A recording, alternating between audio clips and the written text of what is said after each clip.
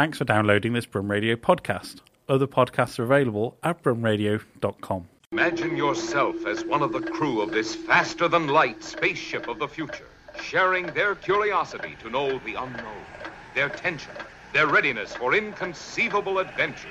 Baffling questions, astounding questions that not even the world's greatest scientific minds can answer. Computers now have primary control of critical vehicle functions. And we have made it to start 5, 4, 3. You are listening to Geeky Brummy. And liftoff. Hello and welcome to the Geeky Brummy podcast. I am your guest host, Philip Ellis, and today I am joined by Mr. Guy Halford. You're right. And Mr. Keith Bloomfield. Hello, Phil. How are we today? I'm great. I'm well impressed by your introduction. It sounded very, very smooth, sophisticated. Thank you very much. Those are two of the words on my, brand pillars. Followed by the words Ellis, by Philip Ellis. Philip Smooth, Sophisticated. I'm smooth and sophisticated like Henko back when Anthony Stewart Head was the spokesmodel. Or was it Nescafe? I don't remember. It was a gold blend. It was gold blend, yeah. And I'm a gold blend, yeah. Just make me sound so common from last week's show. I just sound like, alright, how you doing? So, I haven't got the voice for radio. You could do BBC One announcements.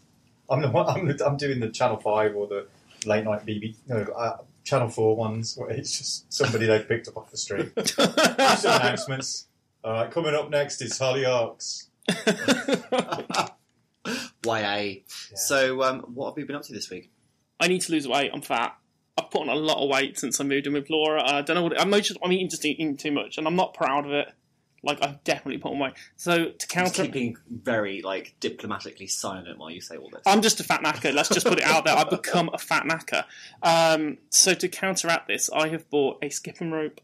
Oh my god! Can you please bring it into the studio next time we record? I need to see this. I will. It's the perfect shape for you to do Instagram videos. It is. It's just long and thin. That'd be really good. So we can see you slowly reduce as time goes on. I mean, let's not jump to the punch here. I'm slowly reduce. It's going to take a good few years. So what stage are you at? Are you at the stage where you're doing all the boxing tricks where you're sort of flipping it around and stuff? Or is it more a case of you're throwing it around and then stepping over it? Yeah, it's going to be that. Yeah, pretty much. Because I never progressed beyond that bit, in primary school. I mean, I'm going to try, apparently 10 minutes of skipping is equivalent to 45 minutes of running. So if I do 15 minutes of half-hour skipping, then that should be the same, I think. Yeah. I don't know if half-assed skipping or half-assed anything counts. It's because it's cardio, so you have to, be out of breath. You have to be sweating. Your heart has to be pounding in order for it to count. I am a fat man, Phil. That's going to happen. This is going to happen. What I can't understand is you've moved in with a vegan, so what are you eating? Because you said crap. Since you moved in... Sugar's not made out of meat, though, is it? Yeah, that's very true.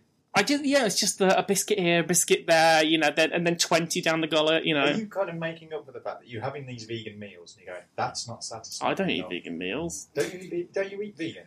No. At the time? I eat corn chicken, but I don't... No, we eat kind of separate dinners most of the time. You eat corn chicken? That's not a thing. You eat corn or chicken. The two... You don't have a corn chicken. Quicken. It's not a thing that wanders around. I'm an evolution of a chicken. I'm a corn chicken.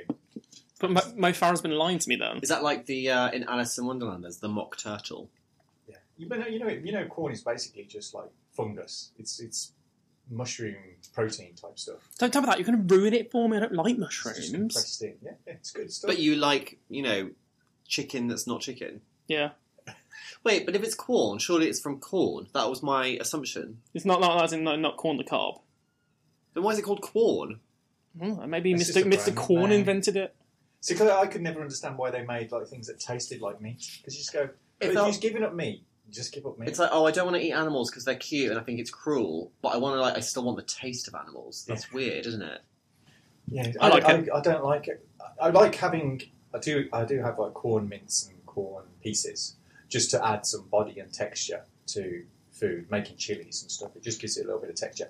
But I'm not particularly after that meat flavour because all the flavouring I'm putting in with everything else that I'm putting in. So all Yeah. the herbs and spices and all the other vegetables and stuff. My favourite vegetarian substitute for anything is Linda McCartney sausages.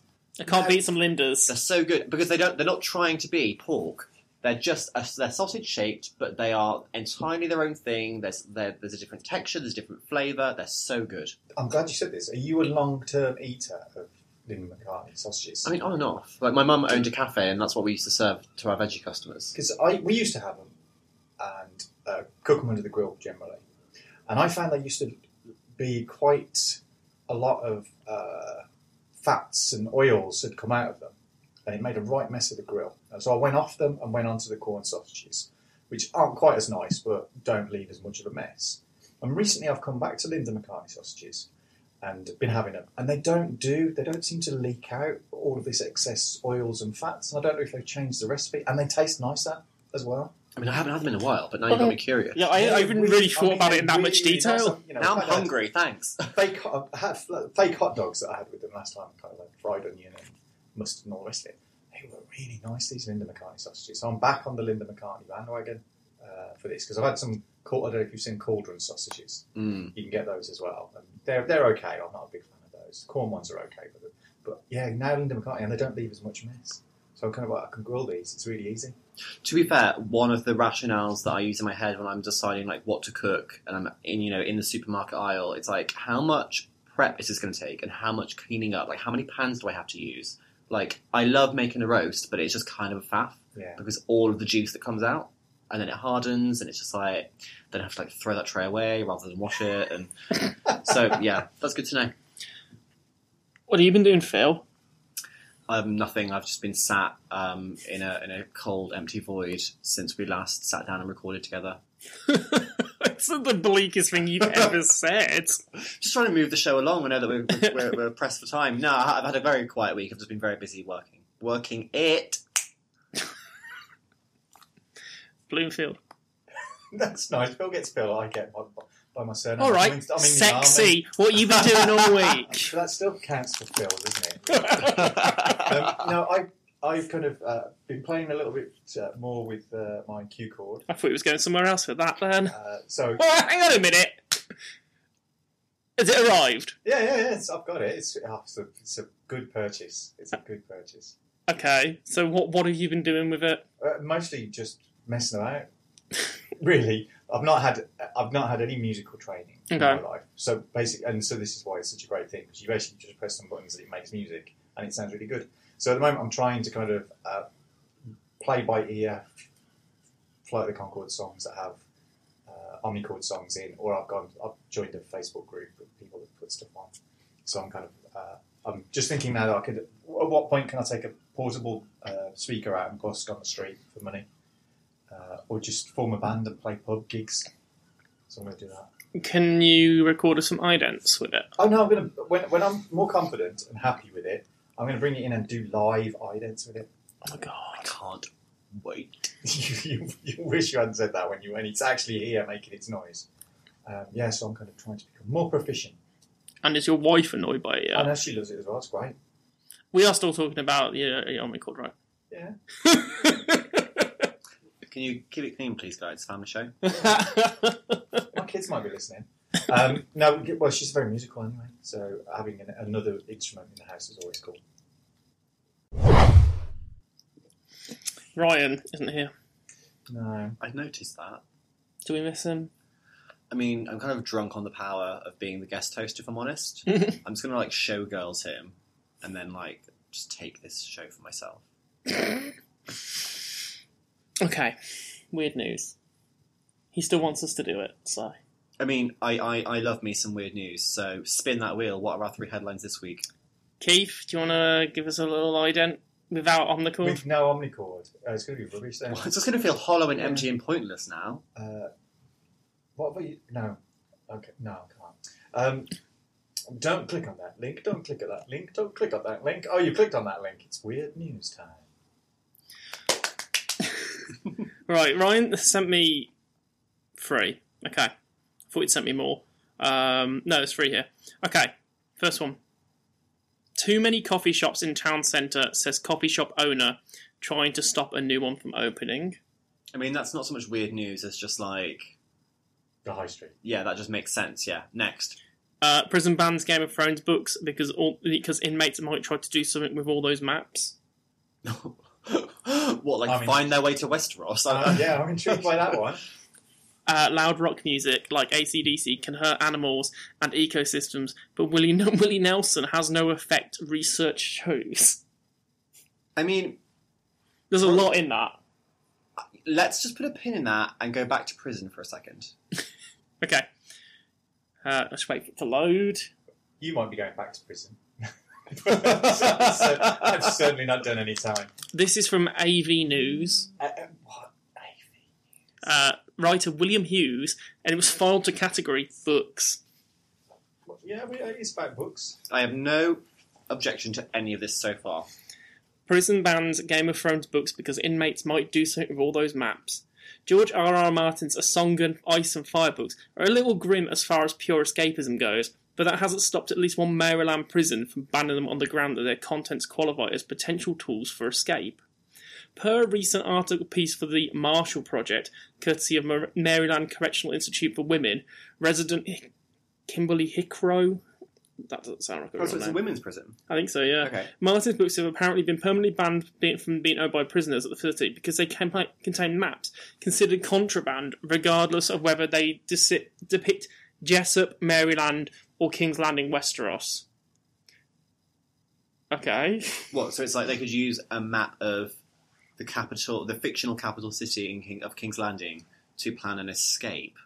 Is that their concern? I think so, yeah.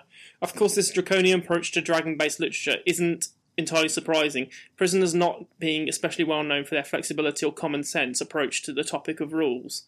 Still, Hickrow lays out the true absurdity of the system at length, as exemplified by an unseen Miss Beatrice, apparently an old woman who determines what is and what is and isn't contraband in prison's mailroom. Other banned items under Mrs. B's watch are pictures of alcohol, greetings cards, and even one memorable occasion, a seedling from an Arbor Day foundation. Trees. I mean, this is like less interesting than I thought it was going to be. I mean, like, if you're using a map from a book to try and get out of prison, but you probably belong there. But also, like, it doesn't even sound like this is one of those things where it's like, oh, it's banned because someone tried. It just sounds like there's this really weird woman in charge of like censoring and you know, deciding what the prisoners are and aren't allowed to. Nurse Ratched. Like, I mean, well, yeah, the fact that pictures of alcohol, not alcohol, pictures of alcohol are banned. Because I thought, are they going to start like licking an advert for a bottle of JD or something? You know, get like a sort of psychosomatic high off it. I don't understand. I would have thought if you're going to ban the Game of Thrones books, you're banning them because they're big, thick, meaty books that, you know, if it was me, I've seen it in many, many movies, you'd hollow out part of the book and hide a little mini pickaxe or some kind of thing in it. Or you could club your cellmate's head in with it. Yeah. Or, I thought maybe they would ban them because, you know, like, Daenerys Targaryen is 13 when she's married off and, like, you know, has a load of, you know, statutory rape happen to her. Like, that's maybe that would be like giving a copy of Lolita to somebody who's gone to prison. Not, you know, all this, like, dodgy sex going on. Maybe don't, you know, put the books in the hands of a group of sexually frustrated inmates. That would make more sense. But no, it's the maps. The maps must be stopped. Okay, whatever. Okay, do you want the AC/DC animal story? Yes. Loud rock music, like AC/DC, can hurt animals' ecosystem, but Willie Nelson has no effect. Study says. This is written by. This is for Newsweek.com. Keith, written by Scotty Andrew. 2 first names. Don't trust him already.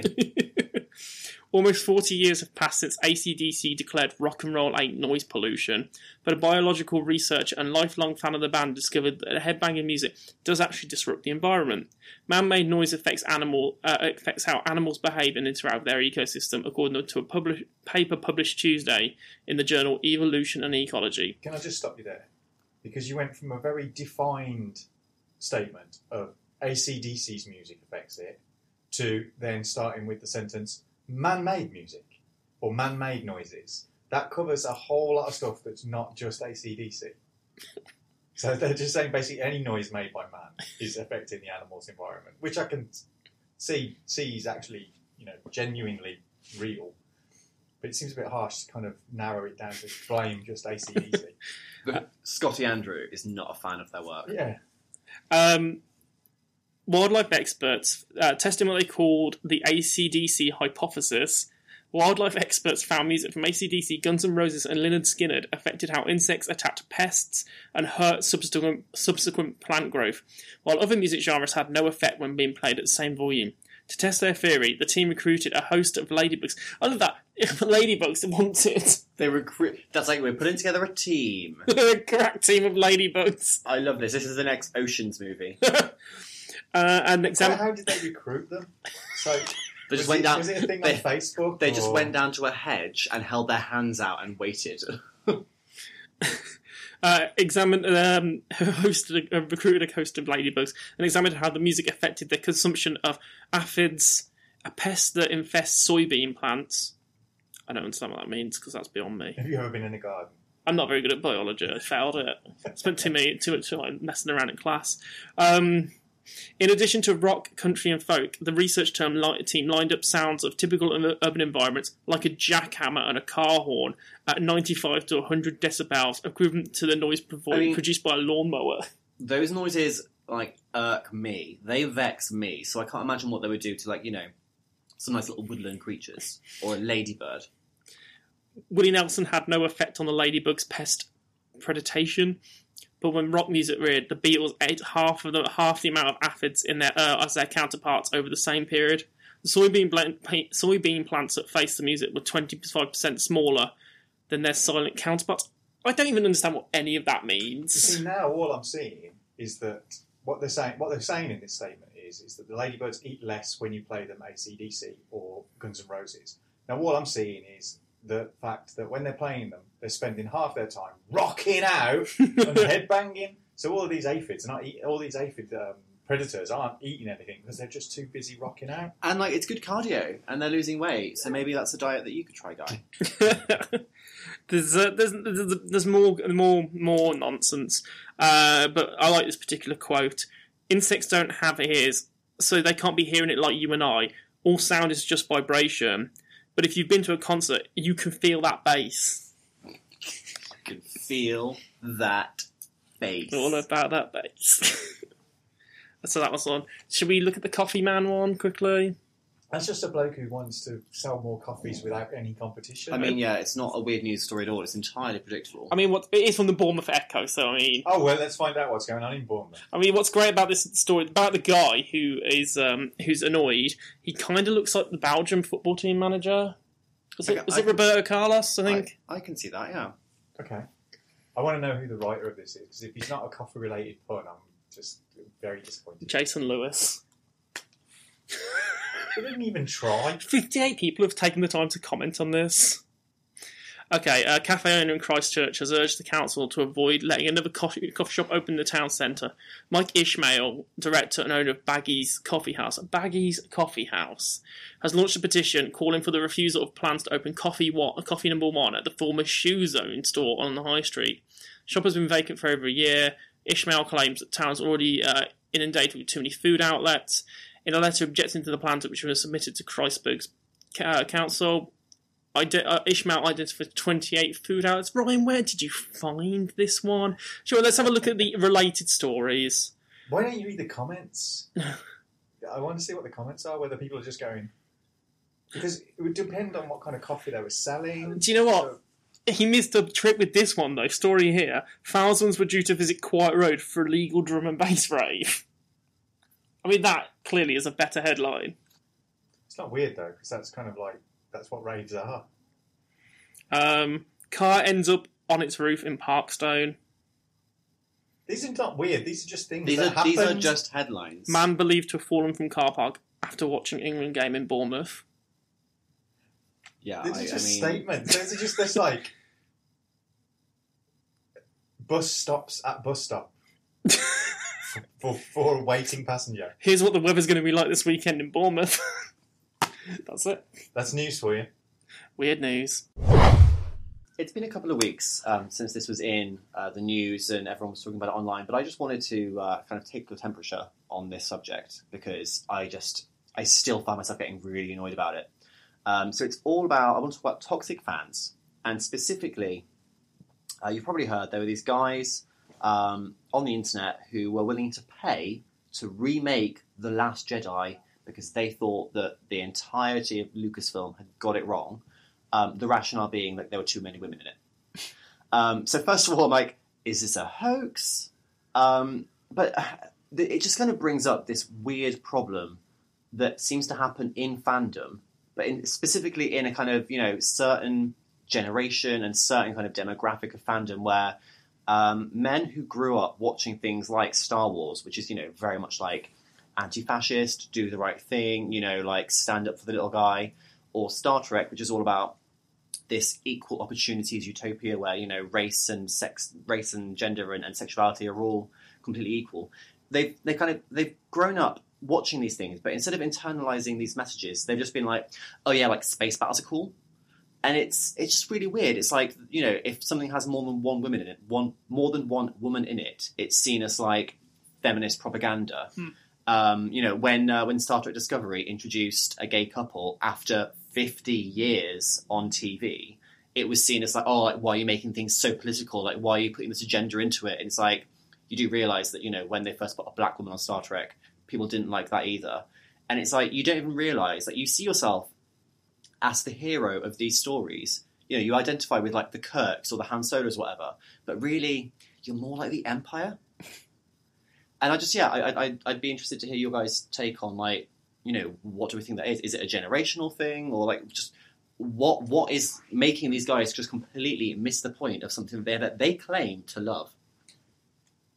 It's interesting because you could say I'm technically of that generation because I grew up watching Star Trek when it was first out and Star Wars when it was first out.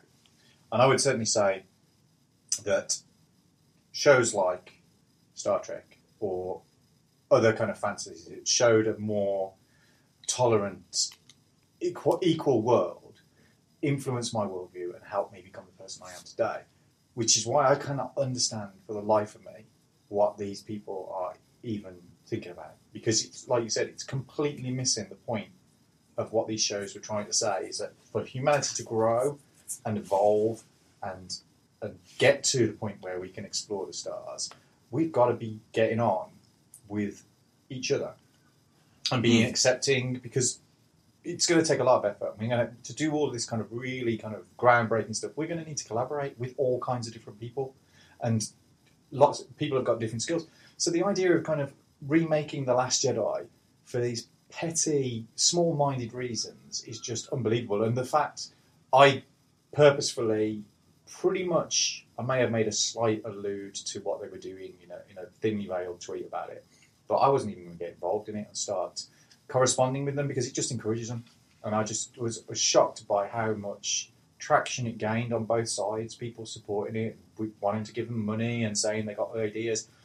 Obviously, people that were opposed to it, I'm going to be on their side, but it's entertainment.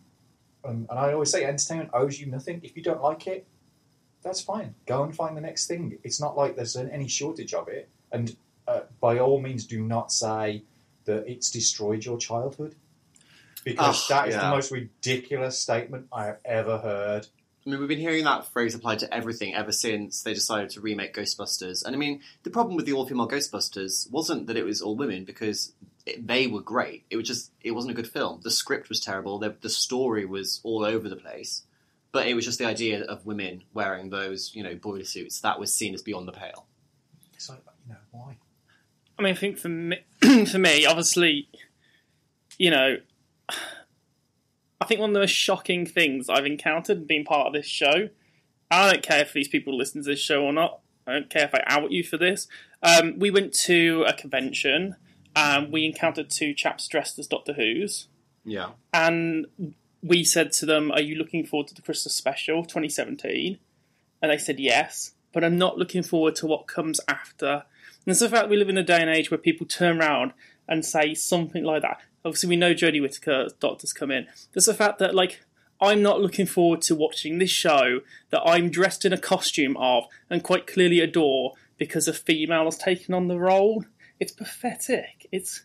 it's not needed. And it's like, it was shocking that happened. Yeah, did you love Doctor Who because it was about this, incredibly smart white guy who's always being followed around by a pretty young woman who's super impressed with him? Like, grow up. It was a shocking moment, and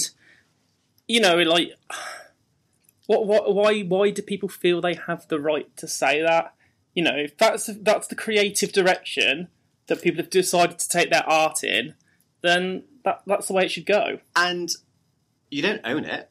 No. It's like, this weird thing. It's like, I can't remember who said it. I think it might have been Joss Whedon. He says, like, don't give the fans what they want, give them what they need. And sometimes that means, as he's wont to do, killing off a character if that's what the story needs. And people are going to be upset and outraged by it, but it drives the story forward.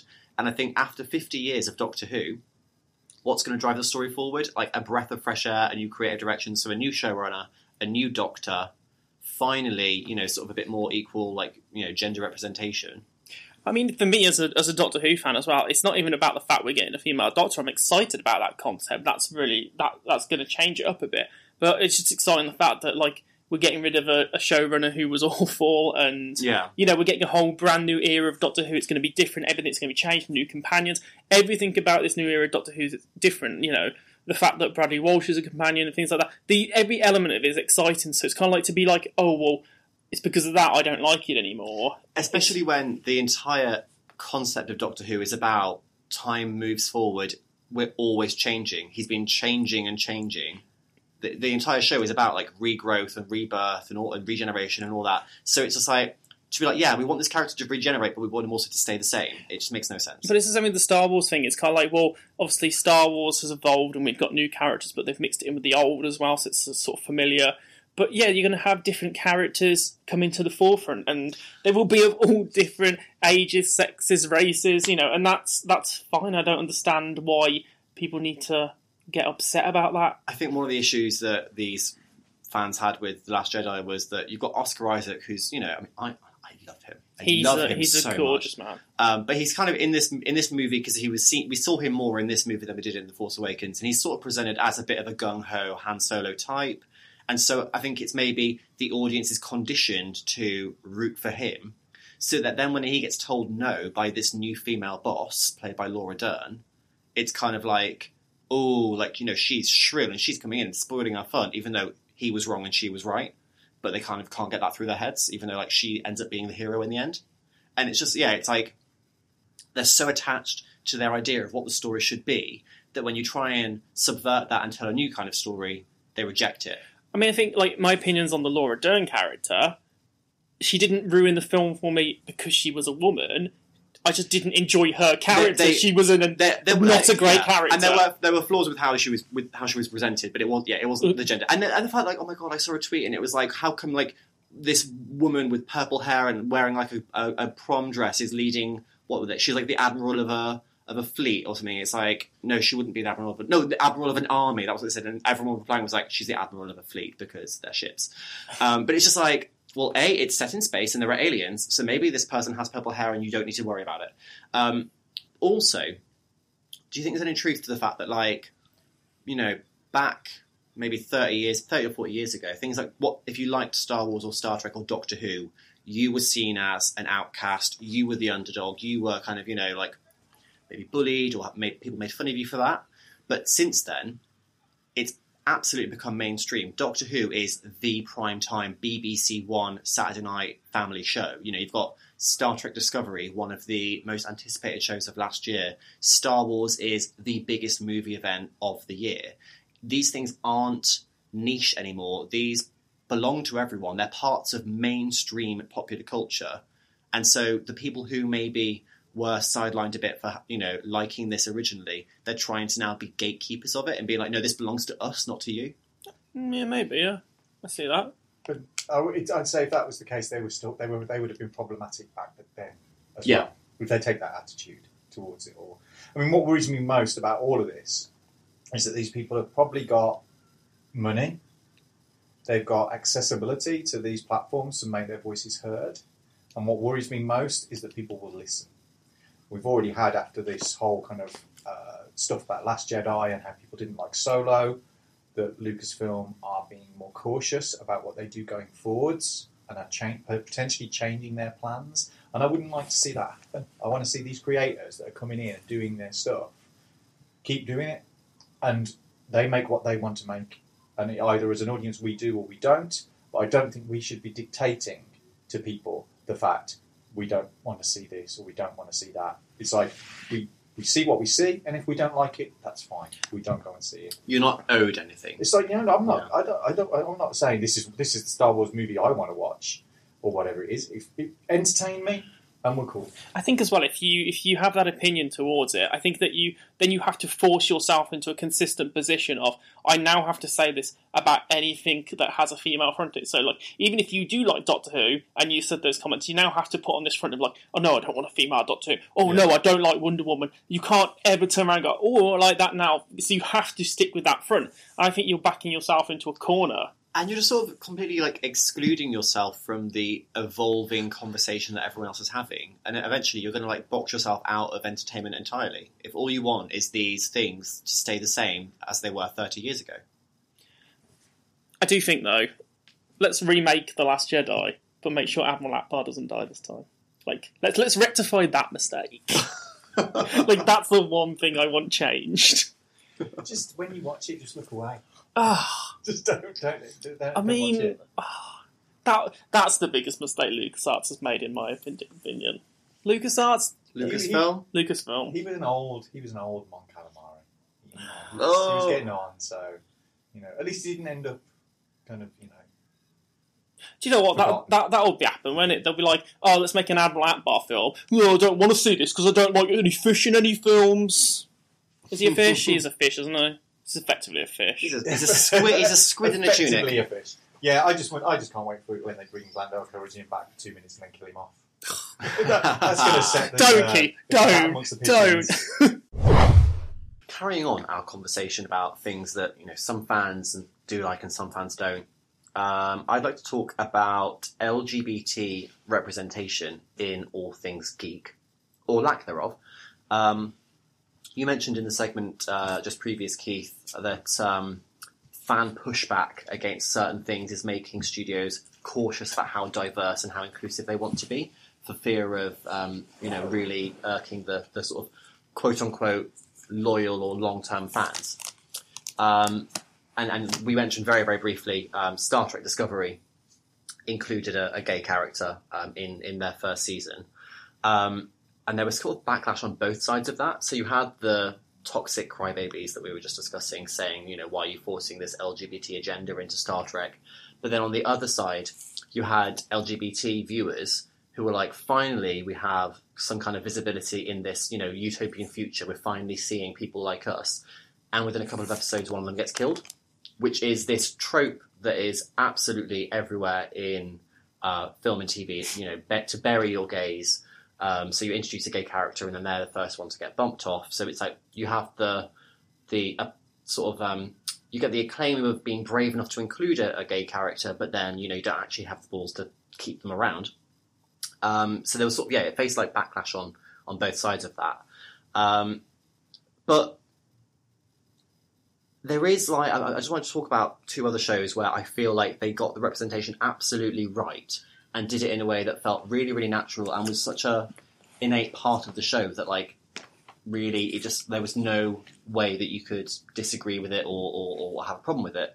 So there are two fairly recent genre shows. The first is Orphan Black, which is, if you want to talk about things with an all-female cast, that was phenomenal. You've got Tatiana Maslany playing 5 or 6 different characters. You've got a gay character, you've got a lesbian, you've got, I think, 1 or 2 bisexuals sort of dotted around.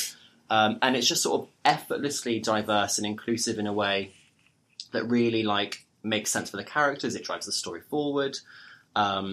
And then you've got Sense8, which is very, very similar. It's got this kind of very, very diverse group of people from all different walks of life, different gender identities, different races, different sexualities.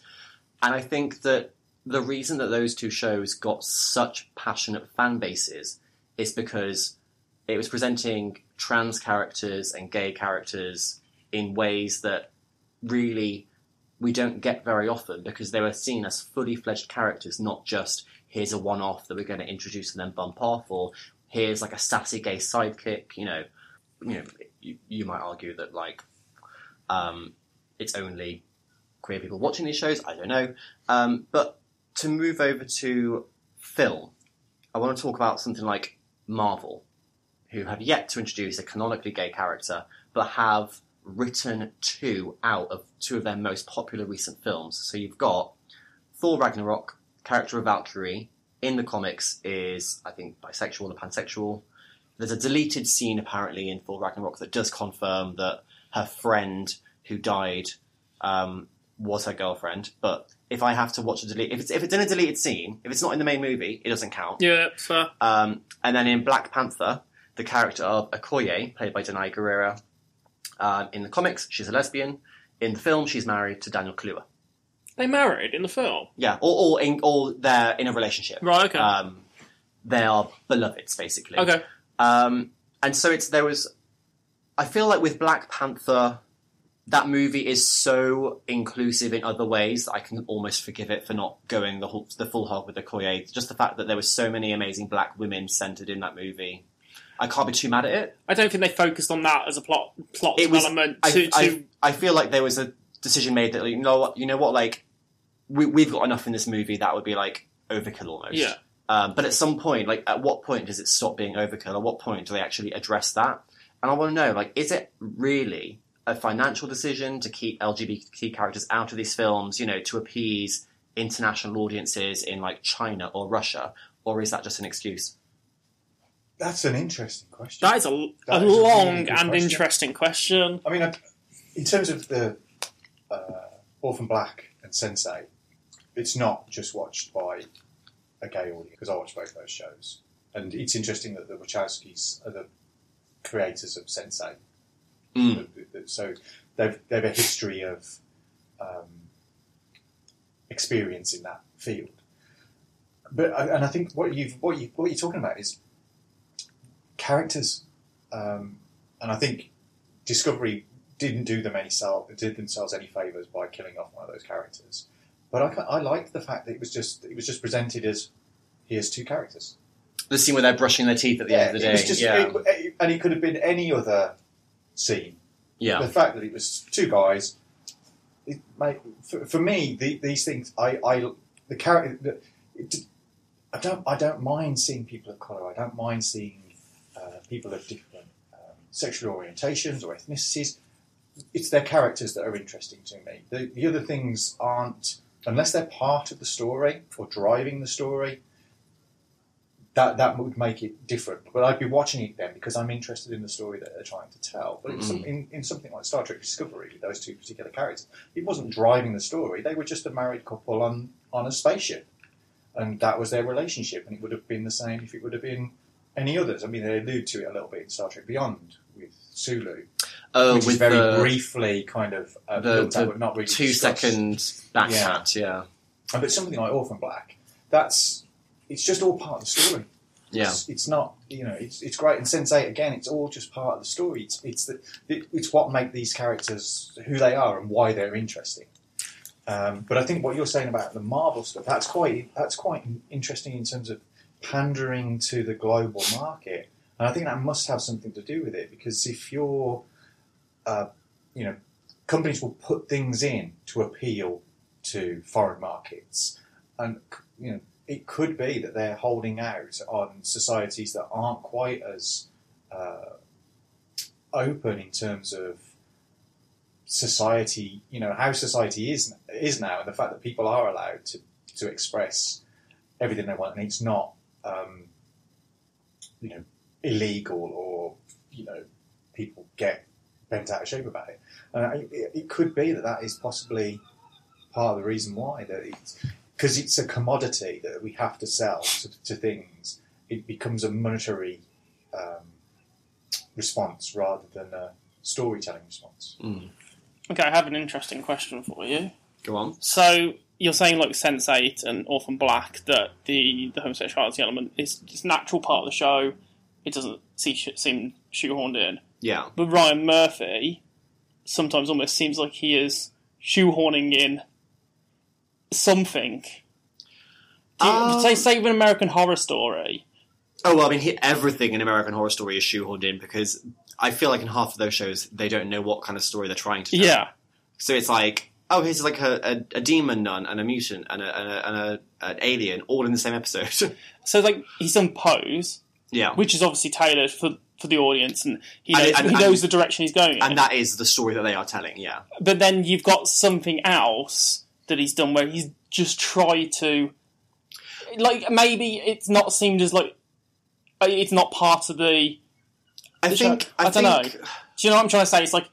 I think he sometimes tries to represent homosexual media, but he doesn't necessarily get it right. And subtlety is not his thing at all. Like, I mean, the whole appeal of his shows is there's like nothing really subtle about them. It's very much just like in your face. Yeah. To varying degrees of success. Yeah. So I would say like the assassination of Gianni Versace told a really interesting story about gay characters in the 90s. Yeah, I think he hit the mark, yeah.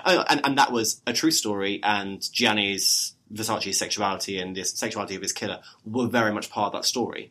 I think when it comes to things like, I don't know, Glee, for instance, they were all very much like... and it wasn't whether it was about the gay character or about a black character, it was always very much like an after-school special, and it was very, very preachy.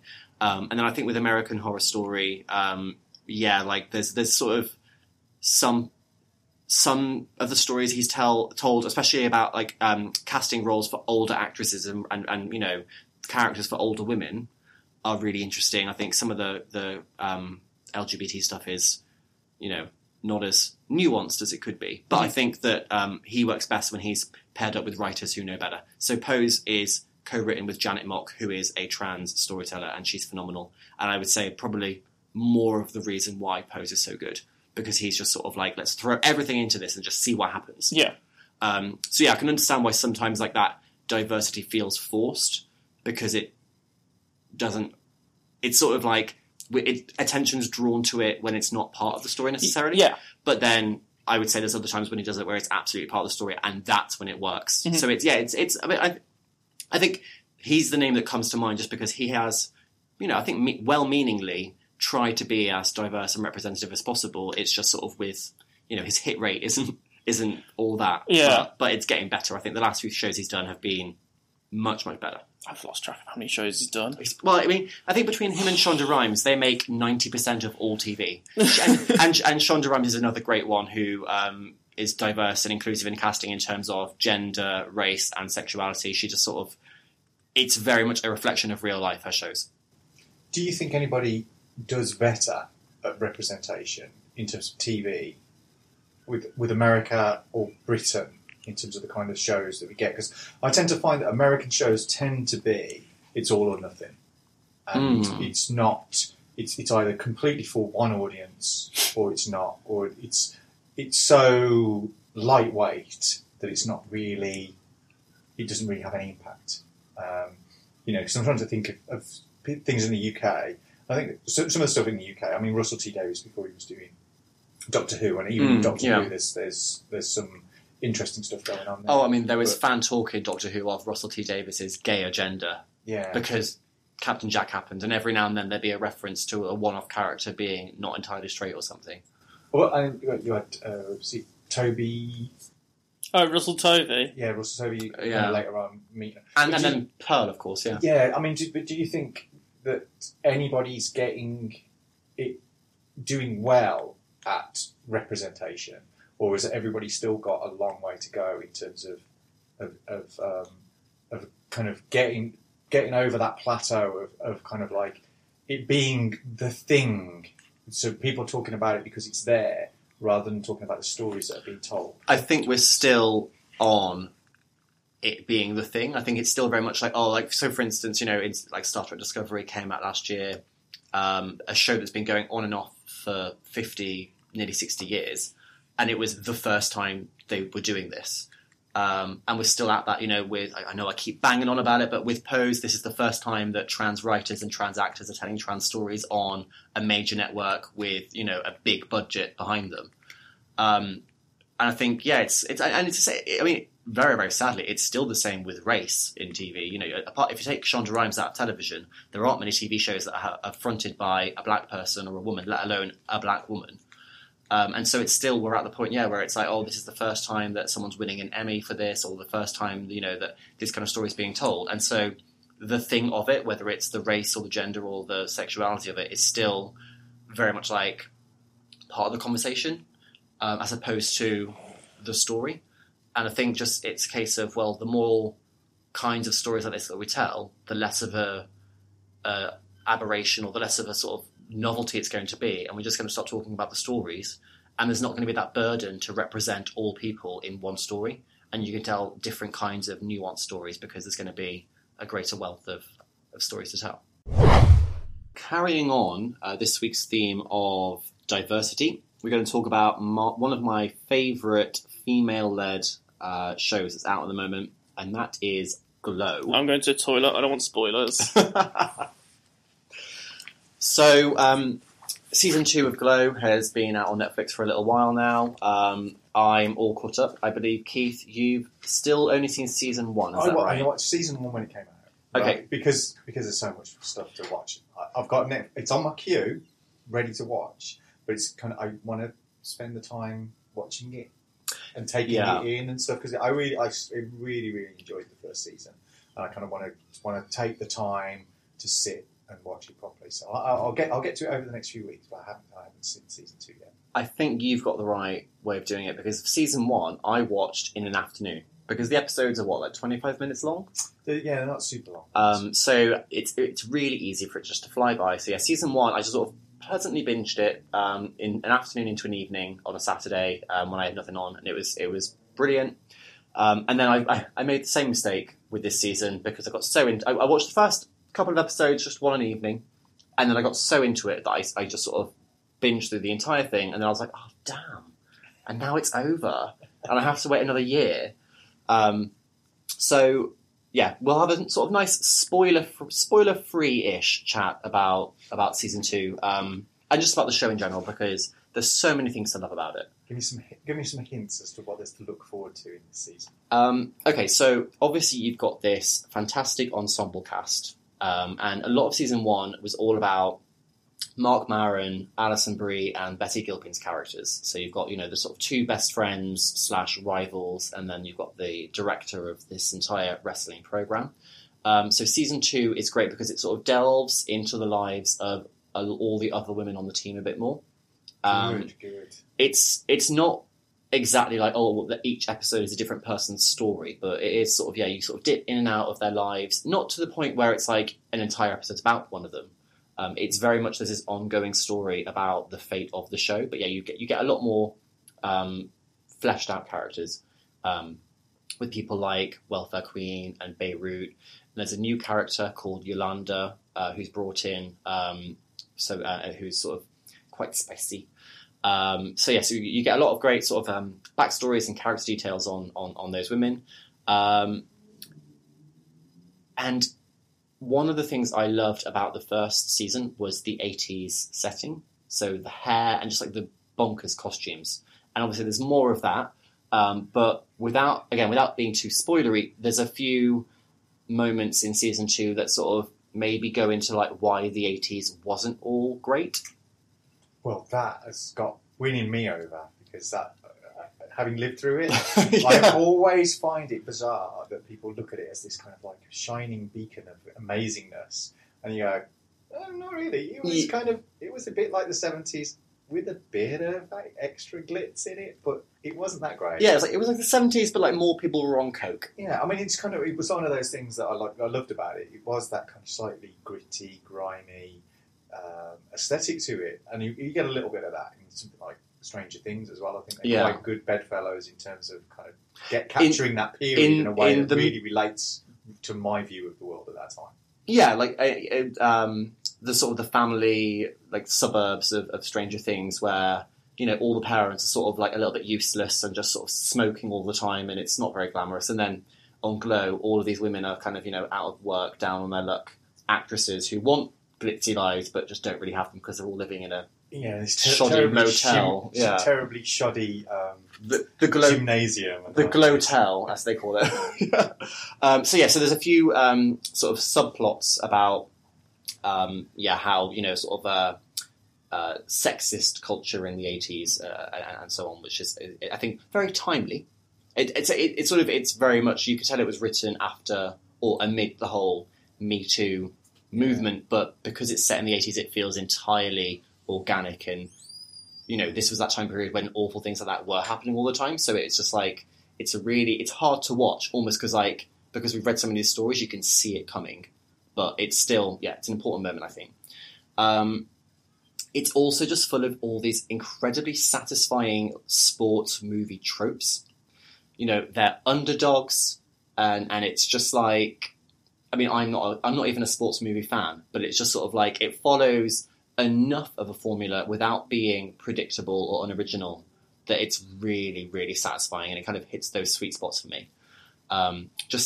Anything where it's like a team coming together, and I love all that, and the complicated dynamics between all the women on the team is great. I think it was an interview in Entertainment Weekly when season 2 came out, and Betty Gilpin, who plays Liberty Bell, says that being on set is like being constantly surrounded by a Greek chorus of drunk feminist muppets. That's a great description, and that is exactly what the whole Gorgeous Ladies of Wrestling team is like, because you've got really outlandish characters like Sheila, and you've got Kate Nash as Britannica, you've got Melrose, the sort of faded party girl, and it's just every one of them gets this fantastic moment to shine this season. It's brilliantly cast as well, though, because all of those actresses do a fantastic job. It's like, even with just like one line, the delivery and the body language and just like the face work that goes on, it's absolutely incredible. It's a really well put together show. I mean, I was surprised because I had some knowledge of Glow as it was in the kind of 80s, which was kind of a weird thing in itself. But the way they put this show together, it really felt like it was put together with love and passion and a desire to create something really interesting. Does this season build in the same kind of way as the first season, that you kind of get that kind of move to the kind of crescendo at the end in terms of the... Oh yeah, there's definitely a build-up.